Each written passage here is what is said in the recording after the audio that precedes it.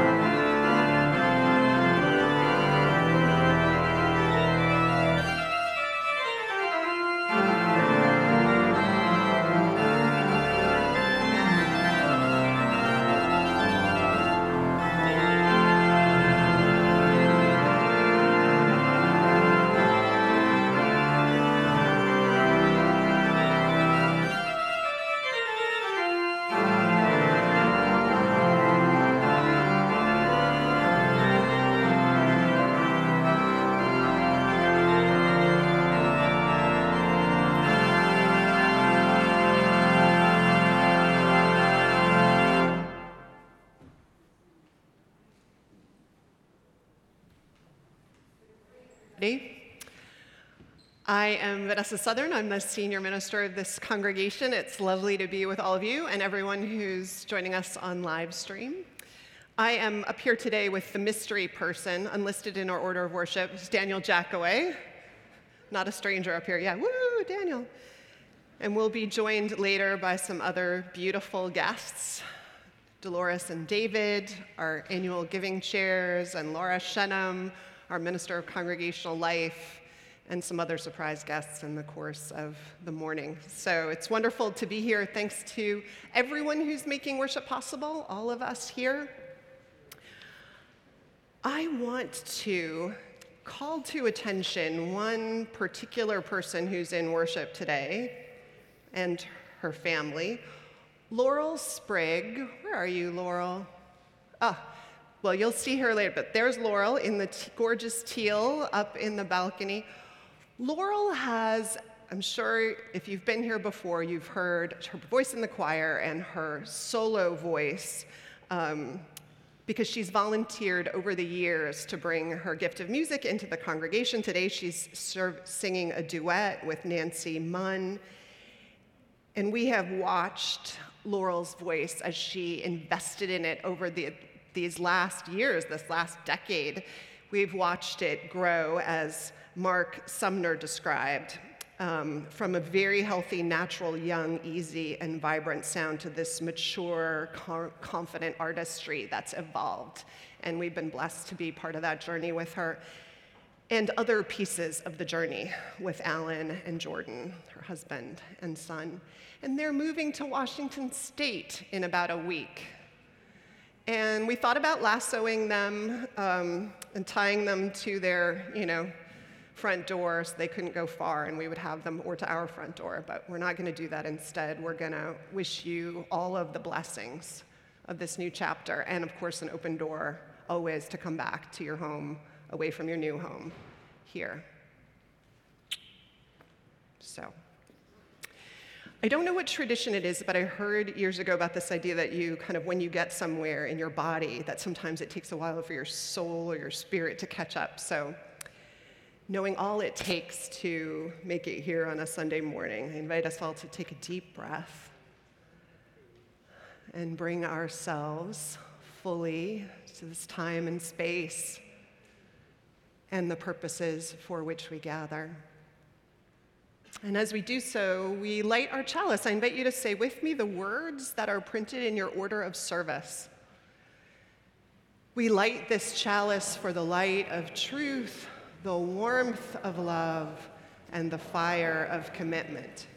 We light this symbol of our faith as we gather together. Let's sing hymn number 361. It's in the gray hymnal in front of you. Enter, rejoice, and come in. Stand as you are able, rise in body or spirit, and let's sing together.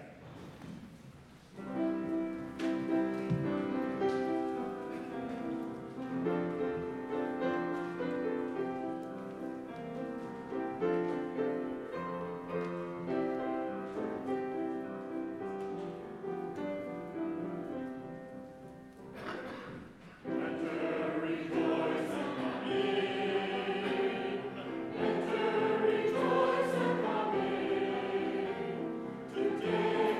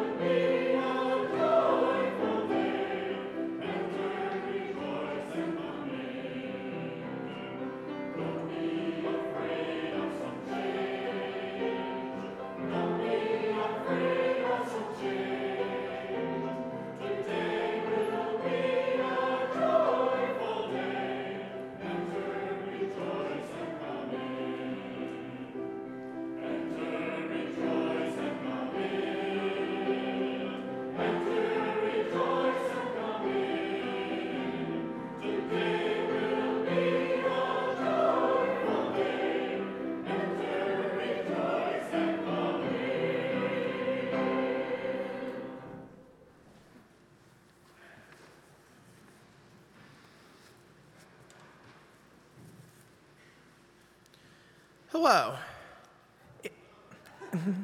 If this is your first time here or online, thank you for joining us. You can be emailed our weekly newsletter, including the link to the order of service and Sunday live stream, every week if you fill out one of our connections forms. They are available on the welcome table outside of the sanctuary or through a link in the video description of today's service. For those here in person, all are welcome at our annual Canvas reception. There will be cake, including gluten-free cake, in the courtyard immediately after the service. I would now like to invite Hannah Hart up to make an announcement about our recently completed winter shelter.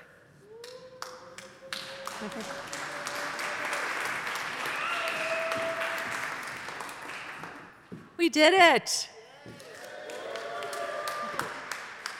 The winter shelter was here for 18 nights. During that time, we prepared and served and cleaned up 18 breakfasts, 7 dinners. We hosted other congregations for another, 11 dinners. We shopped.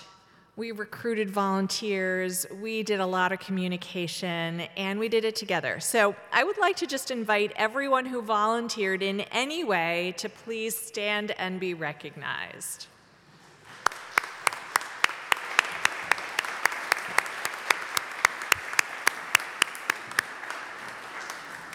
This is such an important ministry of the church, and as I was listening to the wind howling and the rain falling, I know that the 60-plus men and women who sheltered here needed our support, needed our grace, and needed the warmth of this community. So thank you.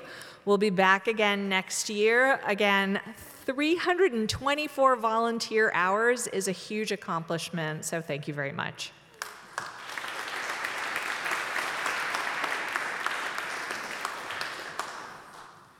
Thank you, Hannah, and everyone who helped make the winter shelter a success. The order of service lists many upcoming events and opportunities to connect. Please engage in any or all that are of interest to you. Now, at this time, I invite those here in person to greet one another.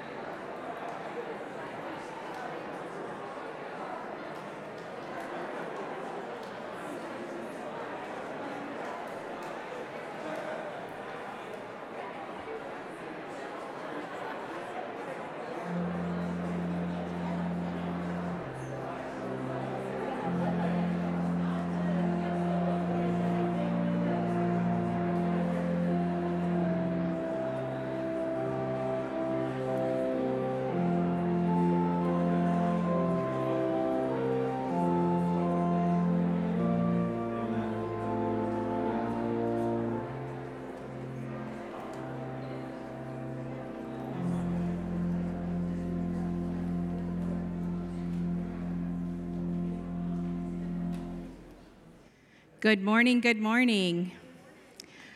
So, I have a confession to make, and I'm really sorry, but I forgot about the story this morning.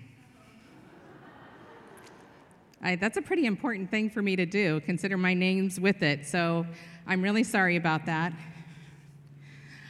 I'm wondering if you all can help me, though. Maybe we can build a story together.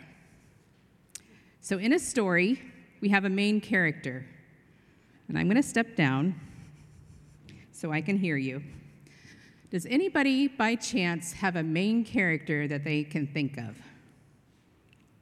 Raise your hand if you have a main character that you might have in mind. Yes? Little Red Riding Hood. Okay, awesome. So we have Little Red Riding Hood. Now, in a story, we have a main character, and we have a problem usually for that character. And we're not going to assume that it's the normal problem that Little Red Riding Hood has. So what might be today's problem that Little Red Riding Hood has? Yes, Gino. She has a hard time finding housing. Yeah, that wolf took care of her house, right? Okay, so we have Little Red Riding Hood. She's having a hard time finding housing. Irene, do you have some thoughts?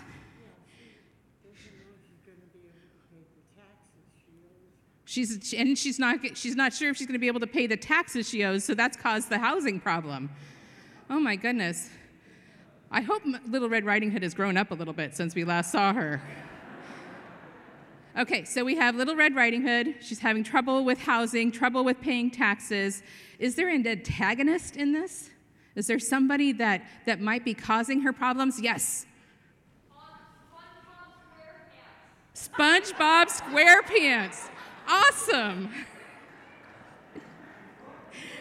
So our antagonist, if you don't know, is SpongeBob SquarePants. Is there someone here that doesn't know who SpongeBob SquarePants is?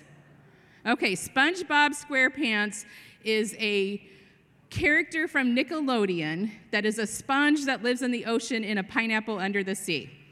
I think that's enough. He's quite a character. And today, he's the antagonist for Little Red Riding Hood. Okay, so we have Little Red Riding Hood.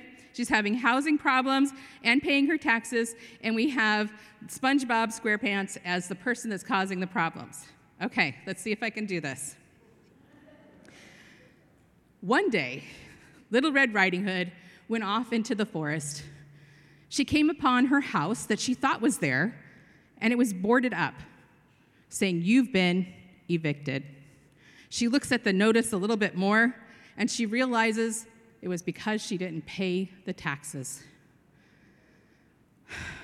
And then she looks even closer, and who signed it? SpongeBob SquarePants. He's become the new assessor or whoever it is that handles those kind of things. I don't know the official title. So she goes and she starts walking through the forest trying to understand what to do. And she comes along to, who does she meet? A wolf. The wolf, right. And maybe the wolf has an idea for her. Maybe he's not the big bad wolf anymore. Maybe he's turned around.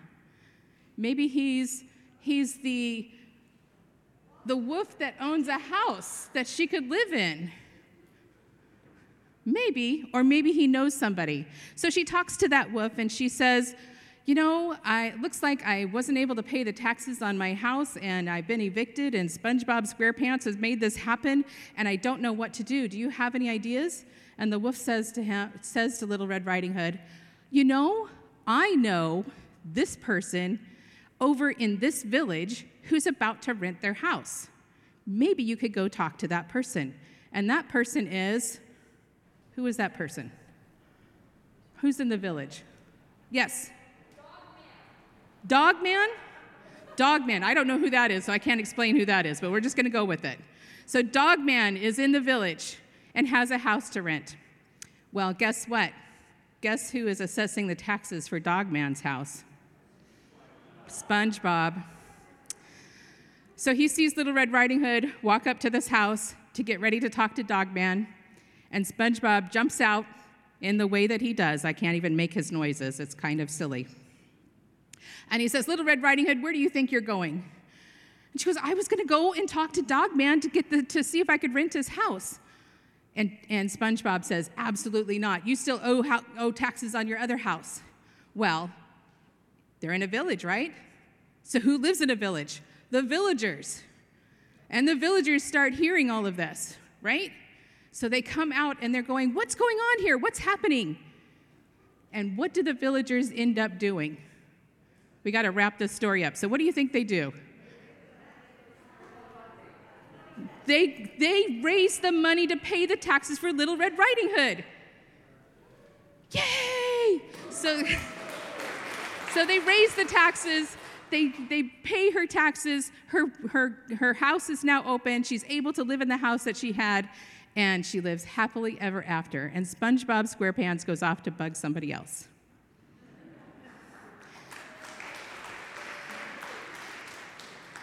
So, confession, I didn't forget the story. What we just did was a place of greatness. It took all of us to build that story, just like it takes all of us to build our community. And you'll hear more about that this morning. Thank you.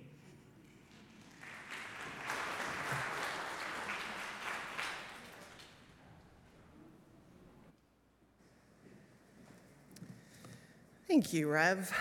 Let's say together the words of our covenant, the promises of the heart, some of them that we make to one another in this community, and then we'll sing together our doxology. Please join me. Love is the spirit of this church, and service is its prayer. This is our great covenant, to dwell together in peace, to seek the truth in freedom, and to help one another.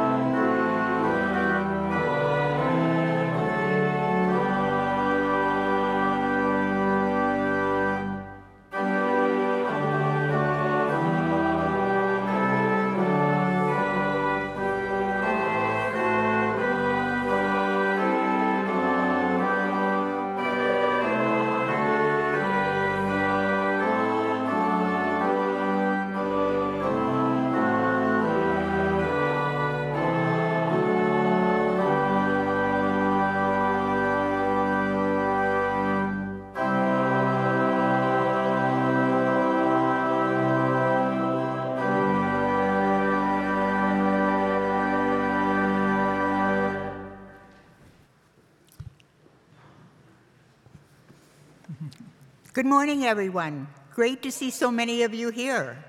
And welcome to all watching online. Dolores and I were pleased to help with the pledge this year. We hope this introduction will give you some insight as to why we believe in this institution and why it means so much to us personally. While Dolores has been a member of the church for about 30 years, I am somewhat of a newcomer. When my first wife died in 2016, I started looking for community. I remembered that as a young man, I had liked my brief experience at the San Jose Unitarian Church. So I sought out the Unitarians again. I not only found an interesting community, but also my wonderful wife, Dolores.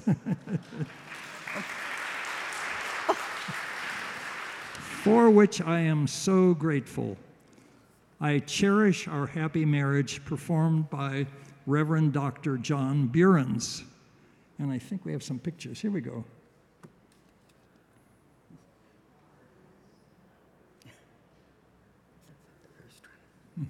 There we are. Yes, David and I owe much to this institution, not only on a personal level by bringing us together, but for the benefits we derive from the society whose values we share. One of my favorite Americans is Henry David Thoreau, author of Civil Disobedience. But I did not know the connection between Thoreau and the Unitarian Transcendentalists. 30 years ago, I only came into this building to attend a training with anti-war activists in the Thomas Starr King Room down the gallery. A flyer was posted in the gallery advertising a Bach symposium with the Reverend Alexander Post. I attended, and it was magnificent. I started coming here on Sunday mornings just to hear the free music. Of course, listening to the sermons, I discovered the history of U activism, the abolitionists, leaders of the women's movement, and of course the transcendentalists. Music brought me here. Later, I found my niche here and joined in many UUSF anti-war and human rights actions.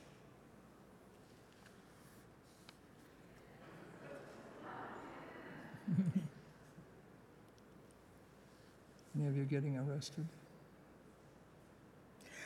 I love listening to the choir sing on Sundays as directed by Mark Sumner and the organ played by Rico Odalane.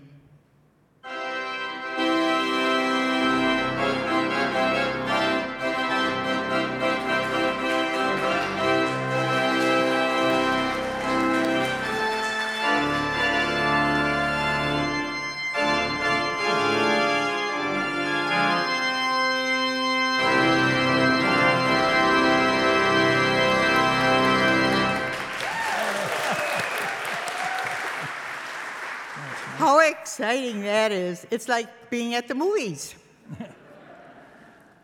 Dolores and my relationship started on a bumpy note, though. When I, a former professor at UCSF, first met Dolores and became interested, I gave her my business card showing that I was a consulting PhD in biostatistics. Her response showed her dismay.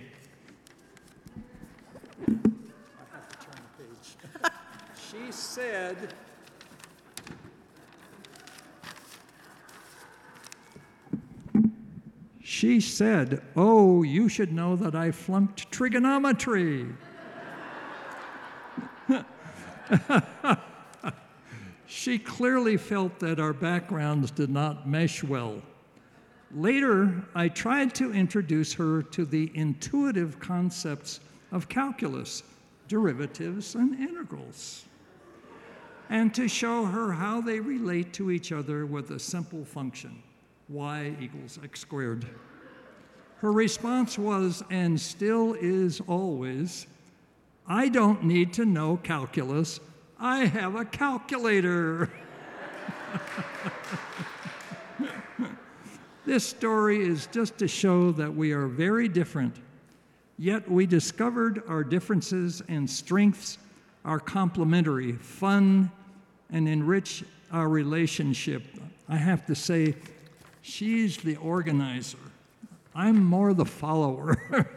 She's very good at organizing things. I say, vive la différence. And during our lively courtship, we overcame many obstacles. As our wedding cake stated, amor vincit omnia, love conquers all.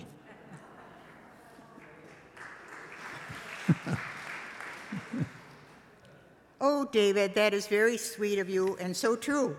Our differences and strengths at times mirror what we observe here, with UU members having diverse ideas, talents, and backgrounds, but work cooperatively in various groups. As our covenant states, we come together to dwell together in peace, to seek the truth and freedom, and to help one another. The opportunities to participate here abound. To name a few, social justice activities and forum discussions. And by the way, this month we're going to be discussing two of the most important issues before us, I believe. The war in Iraq, the war in Ukraine, and climate change. Also, the needleworkers, book review clubs, children's classes, women's rights, men's and young adult groups, pagans, and a pastoral care ministry, and many more interest groups listed on our uusf.org website. The Flame News appears on this website every Wednesday and monthly. And there are a variety of activities shown here.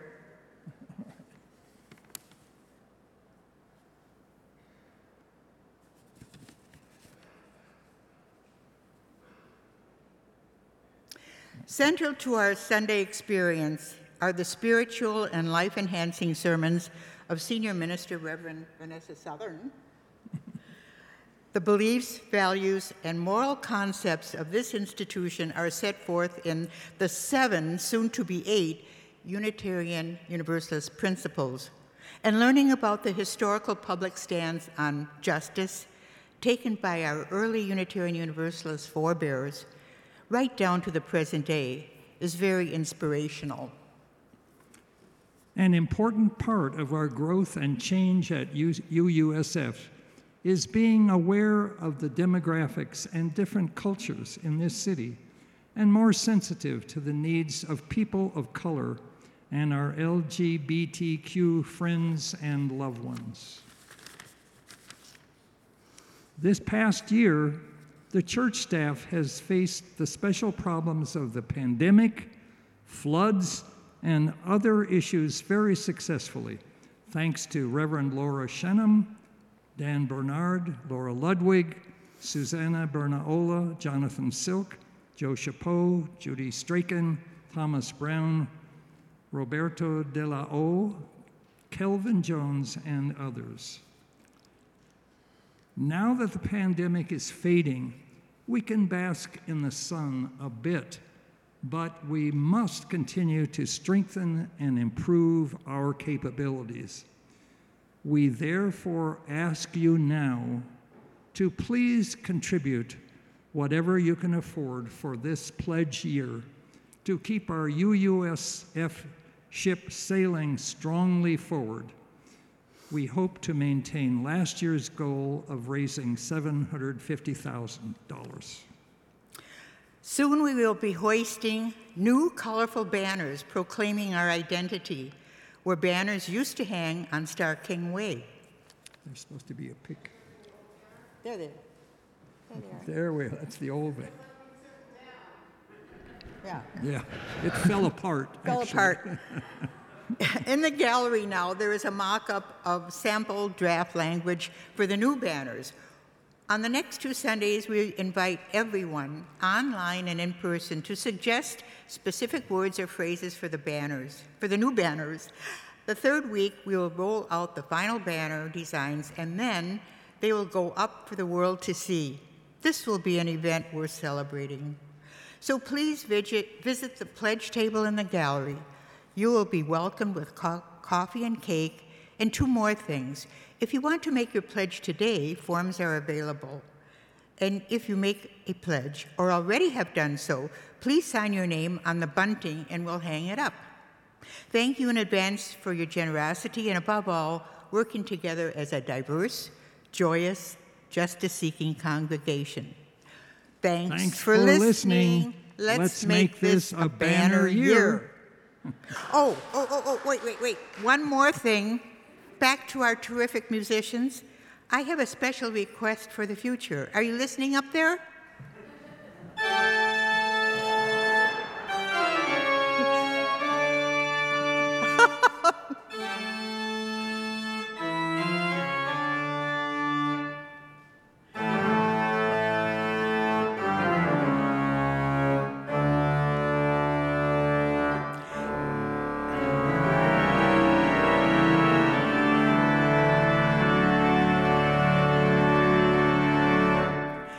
And that is, could we have a few more Mexican songs sometimes?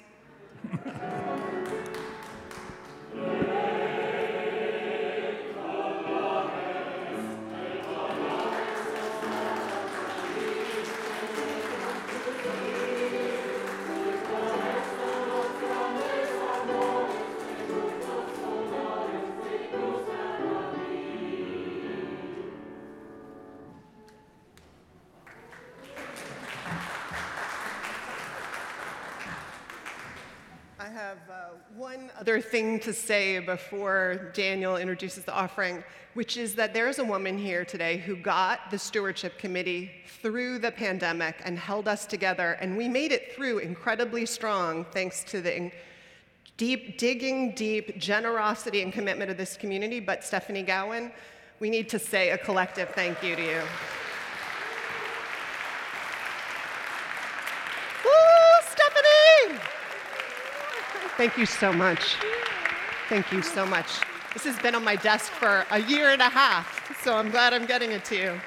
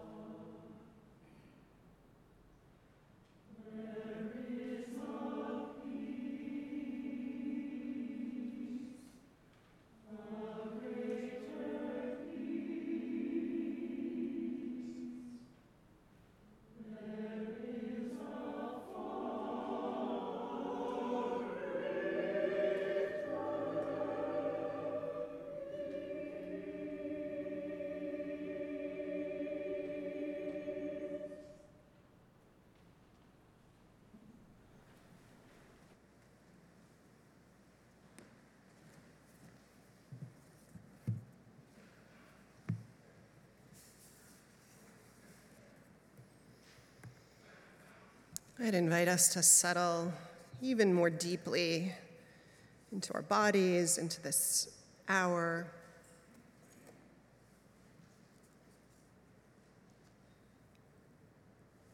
As we take some time for meditation and silence.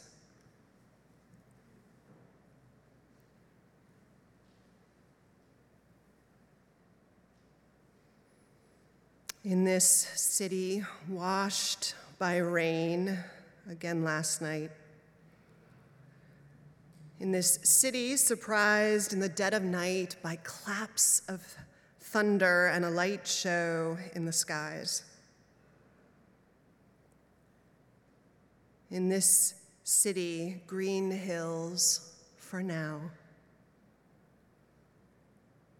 City of magnolia in heavy, gorgeous bloom, stepping into its long spring.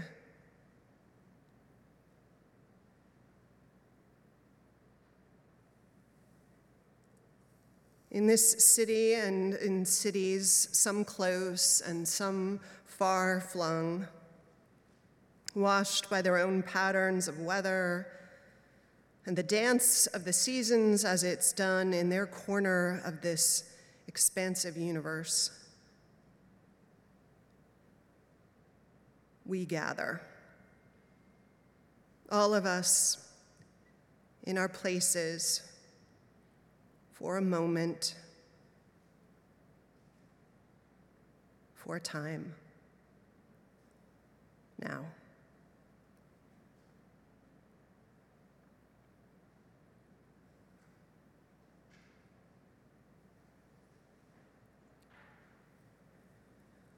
May all of us, wherever we are, find some rest.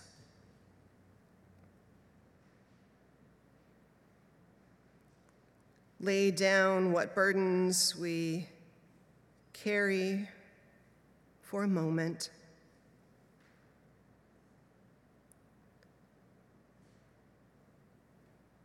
Hold out the questions that rattle us to our bones on our tender, uncertain hands. Seek and find the companionship we need among people who also carry burdens and questions that matter, so that we need not journey alone.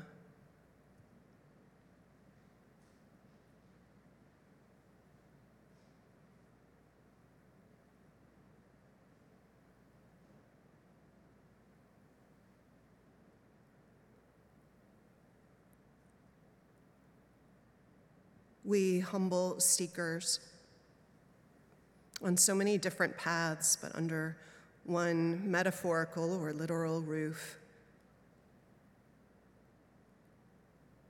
We who aren't always sure and admit that we know what holds the universe together for sure, or where wisdom comes from, or what feeds those deep well springs of compassion through time, or what is the source of the grace that heals as we know it to do.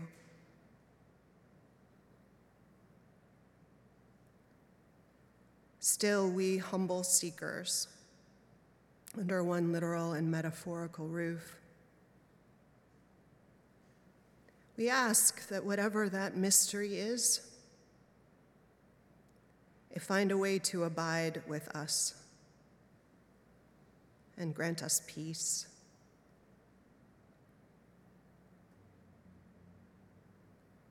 We ask for this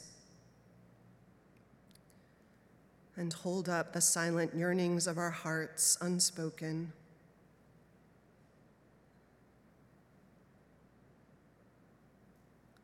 This is our meditation this day.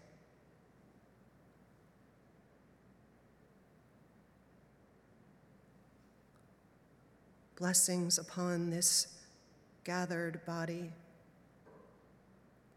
and all we hold and all we seek.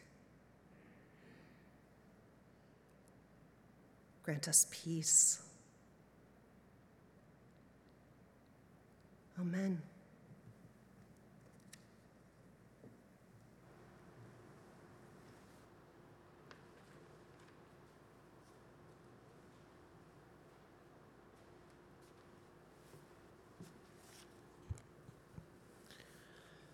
Our offering today will be collected for the Segura Te Land Trust. This supports a group of local Ramaytush Ohlone women who are buying back land and restoring it to their culture and traditions. As we kick off our own fundraising campaign, let us also give to heal some of the wrongs that have yielded us the use of this land. Please give generously as we have for the last 2 years together.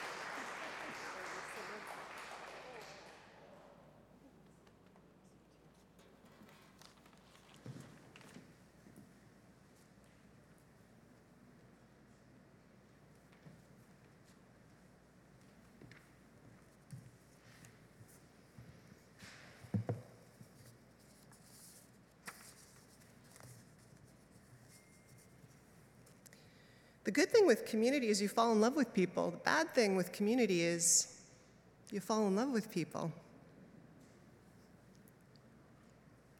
Not the bad thing, the hard thing. Years ago, I came across Donald Winnicott's notion of the good enough parent. Winnicott, who was a British pediatrician and psychoanalyst, coined the term in the early 1950s for the idea that what we all needed to grow up healthy and functional, even better than functional, was Not a great mother or great father, not the perfect parent, but the good enough one. The one who kept you reasonably safe, who provided reasonably for your basic needs, hopefully instilled a sense that you were loved and seen, but not perfectly. Frustration, it turns out, is actually necessary for some of our growth to happen, and some disillusionment is necessary too. So if you had the perfect parent, we're sorry. The rest of us, with our good enough parents, feel badly for you. And those whose parenting fell even below the standard of good enough, to them, let me say that we pay homage to your incredible capacity and instinct to find a way to healing and wholeness.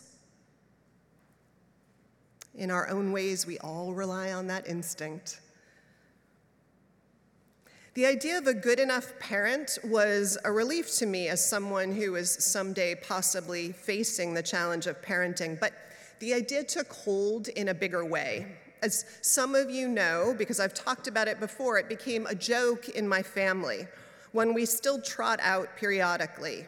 You know, when we talk about, tonight's the good enough dinner, everybody? Or these are the good enough holiday decorations. Or that was the good enough workout. The good enough.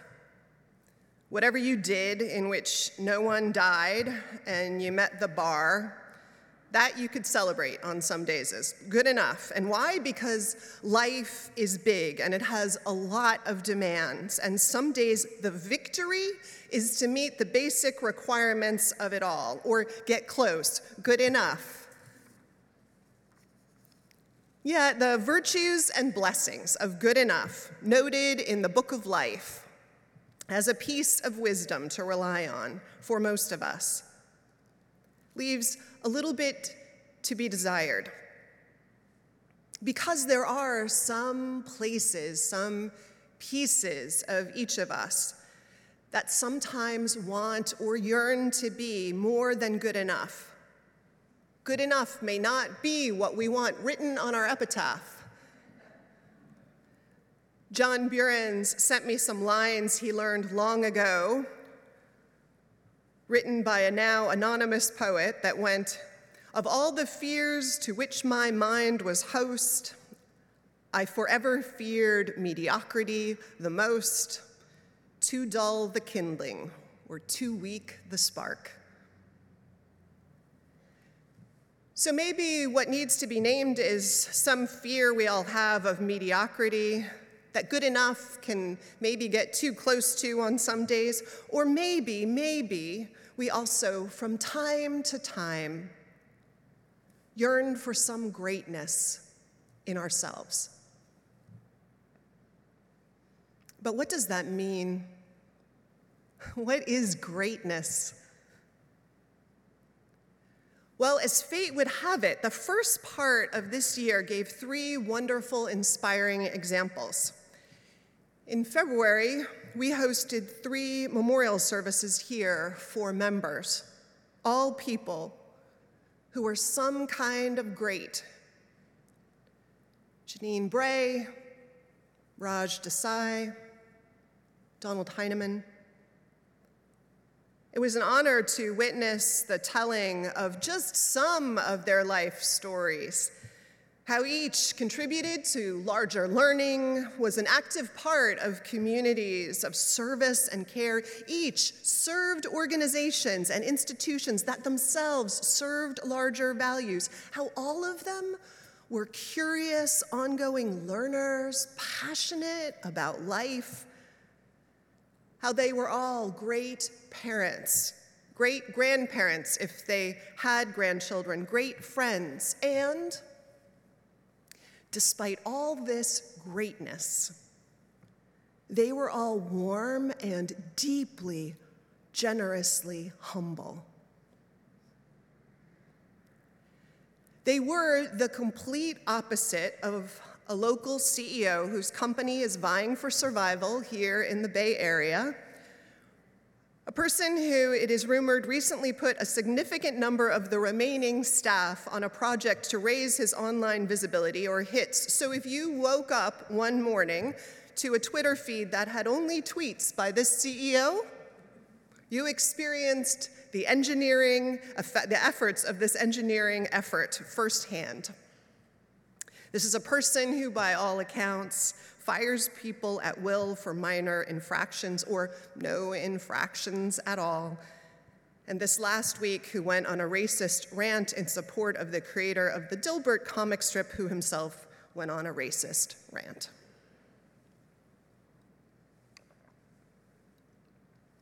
Greatness in a life, like the lives we honored here recently, is the opposite of that. I am increasingly convinced that a great life doesn't leave a lot of carnage behind it. It doesn't brutalize people. That's part of what it means to lead a great life. Or if it has done either of those things, it spends the better part of a life at the end working double time to repair and heal and clean up that carnage. Greatness is not all puff and narcissistic self-reference because it doesn't care about selling ads or getting hits.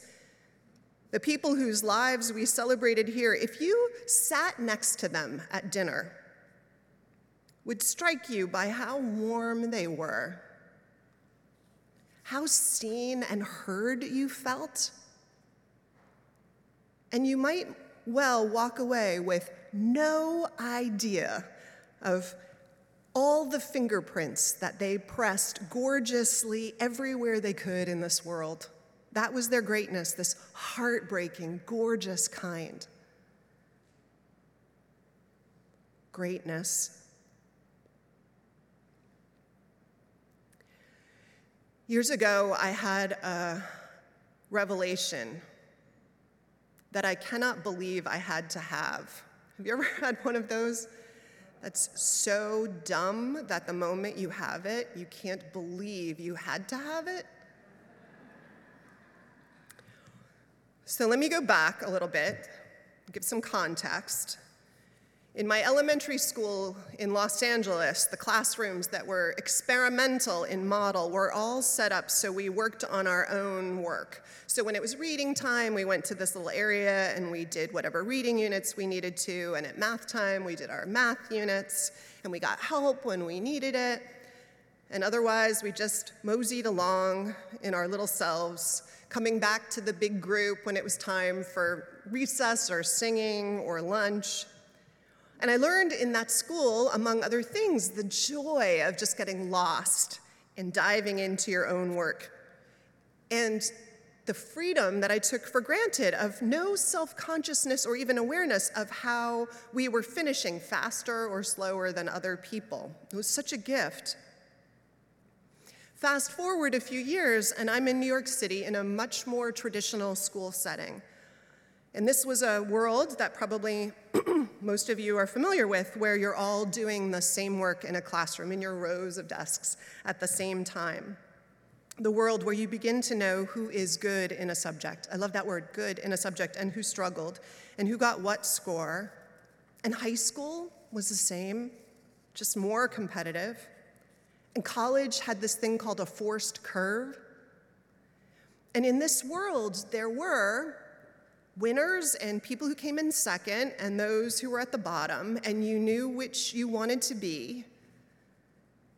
And that fear and the shallow pride, somewhere in that mix, motivated you, or it did me, kind of push forward.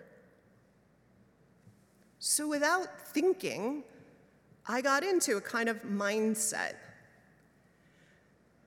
As my divinity school professor, John Levinson, a brilliant scholar of Jewish theology, said tongue-in-cheek once, "I don't like sharing. There will be no sharing in my classroom. When I have a piece of pie and I share it, I get less pie. I don't like sharing." So there was no sharing,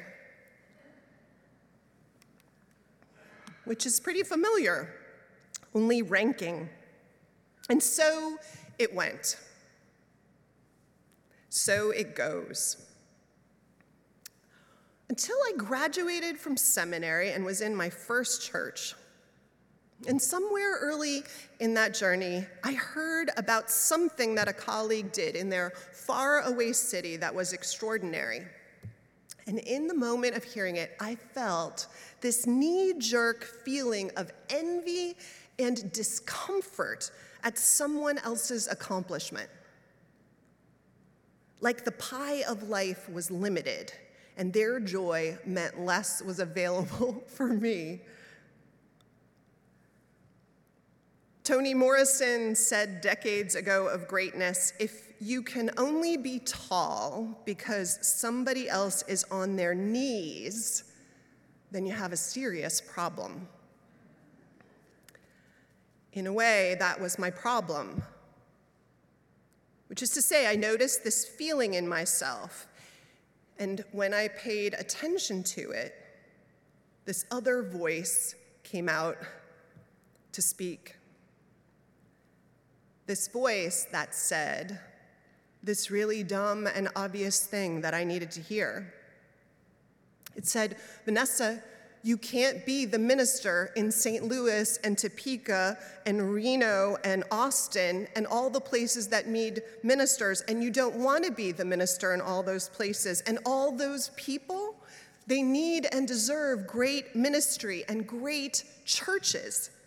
Every town, every hospice center, every hospital, every place ministry can be done is a place where you want to see great ministry happen. And none of that, not even one whit, diminishes anything you and your church make possible. It only makes the world brighter. And how absurd to think for even one moment that that wasn't true. So in one moment, I had this pivot. For the better part of a lifetime, I had lived in competition and fear, desperately wanting to shine, and all of a sudden, I wanted everyone to shine. I wanted everyone to rock the world around them. All of a sudden, I was liberated to cheerlead the university. Greatness, as Toni Morrison said, doesn't want anyone on their knees, not for us to feel good. Greatness lifts other people up, everyone. And there is a magic to this way of being. It has this momentum and this scale. As Hafiz, the 14th century Persian lyric poet, in a poem translated by Daniel Ladinsky, as the poet writes, At this party, I don't want to be the only one here telling all the secrets, filling all the bowls up at this party, taking all the laughs. I would like you to start putting things on the table that can also feed the soul the way I do, that way we can invite a hell of a lot more friends. This way of being in the world around greatness is about seeing the world, right, not as a competition where there are only a few great folks, but where we are all liberated and cheered on to bring our own version of great to the party. This to me is the magic of church when it happens. This is part of what I think church teaches that I don't think gets taught in a lot of other places in an embodied, practiced way. There are some basic ways this is true. I mean, some really obvious ways if you think about it. At church, we want everyone to grow in wisdom, for instance, because when they grow in wisdom, then when we're in conversation in groups with them, they help us along the learning curve, right? And we want everyone to be joyful because joy is infectious, and we want to catch that virus as much and as often as possible. But also, we can't do all we want to see done in the world. Here, outside these walls, we can't do it by ourselves. And so it's such a relief when you see other people carrying a piece of the load. It's just more evidence that we might actually make our dreams come true. So if she welcomes visitors at the door with a smile, and they balance the books, and he, Ben Bear, makes a mean lasagna for 70 of our unhoused neighbors who are staying overnight, and he leads them in singing, and they sing their different parts in 4-part harmony. And he geeks out on bylaws, and she makes sure contracts are written carefully to protect us from liability issues, and they invest our endowments so they serve our values and get a good return, a fair return, and she brings the organ to life, using all of her limbs at once. And they run the cameras, and he runs the chat. And among them, they're instilling Unitarian Universalist values in our children and our youth. And those people come every Wednesday morning and they stand on our steps to witness to the injustices of the week at rush hour so people can see that it matters to us here. And she serves cake today so that people feel loved and thanked and taken care of. And others visit folks in the hospital on the way home today, and still others. Bob Bacon makes sure to protest every life threatened with the death penalty, as he has for 2 decades now. And still others bless the babies and sign the wedding licenses and say the prayers of mourning and thanksgiving over the deceased, all of it. And so much we cannot name because I need to get you out in 11 minutes.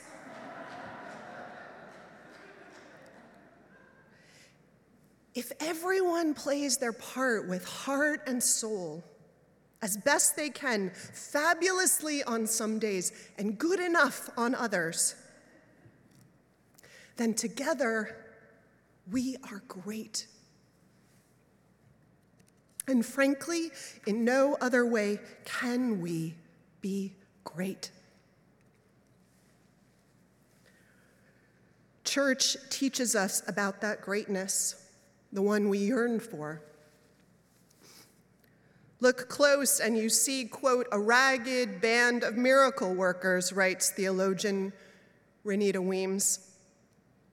Ragged because we're often contentious, scared, lazy, undependable, and in a word, flawed. Miracle workers because we've had to take this straw and build a cathedral of hope for every generation that crossed our threshold. Look close. Church makes something of us, and we make something of it. Something amazing, as we always have. And they did.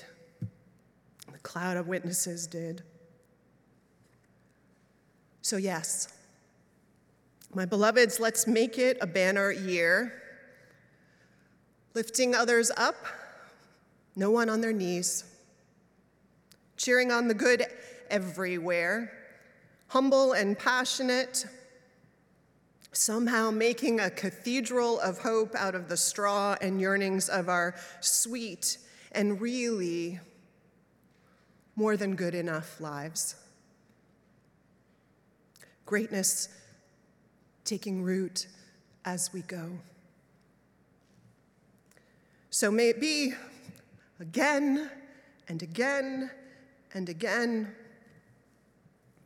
and for another year, may we be the ones who make it so. Amen. In honor of the theme of what makes us great, and because Dolores asked for it, let's rise in body and spirit and sing together hymn number 305, De Colores.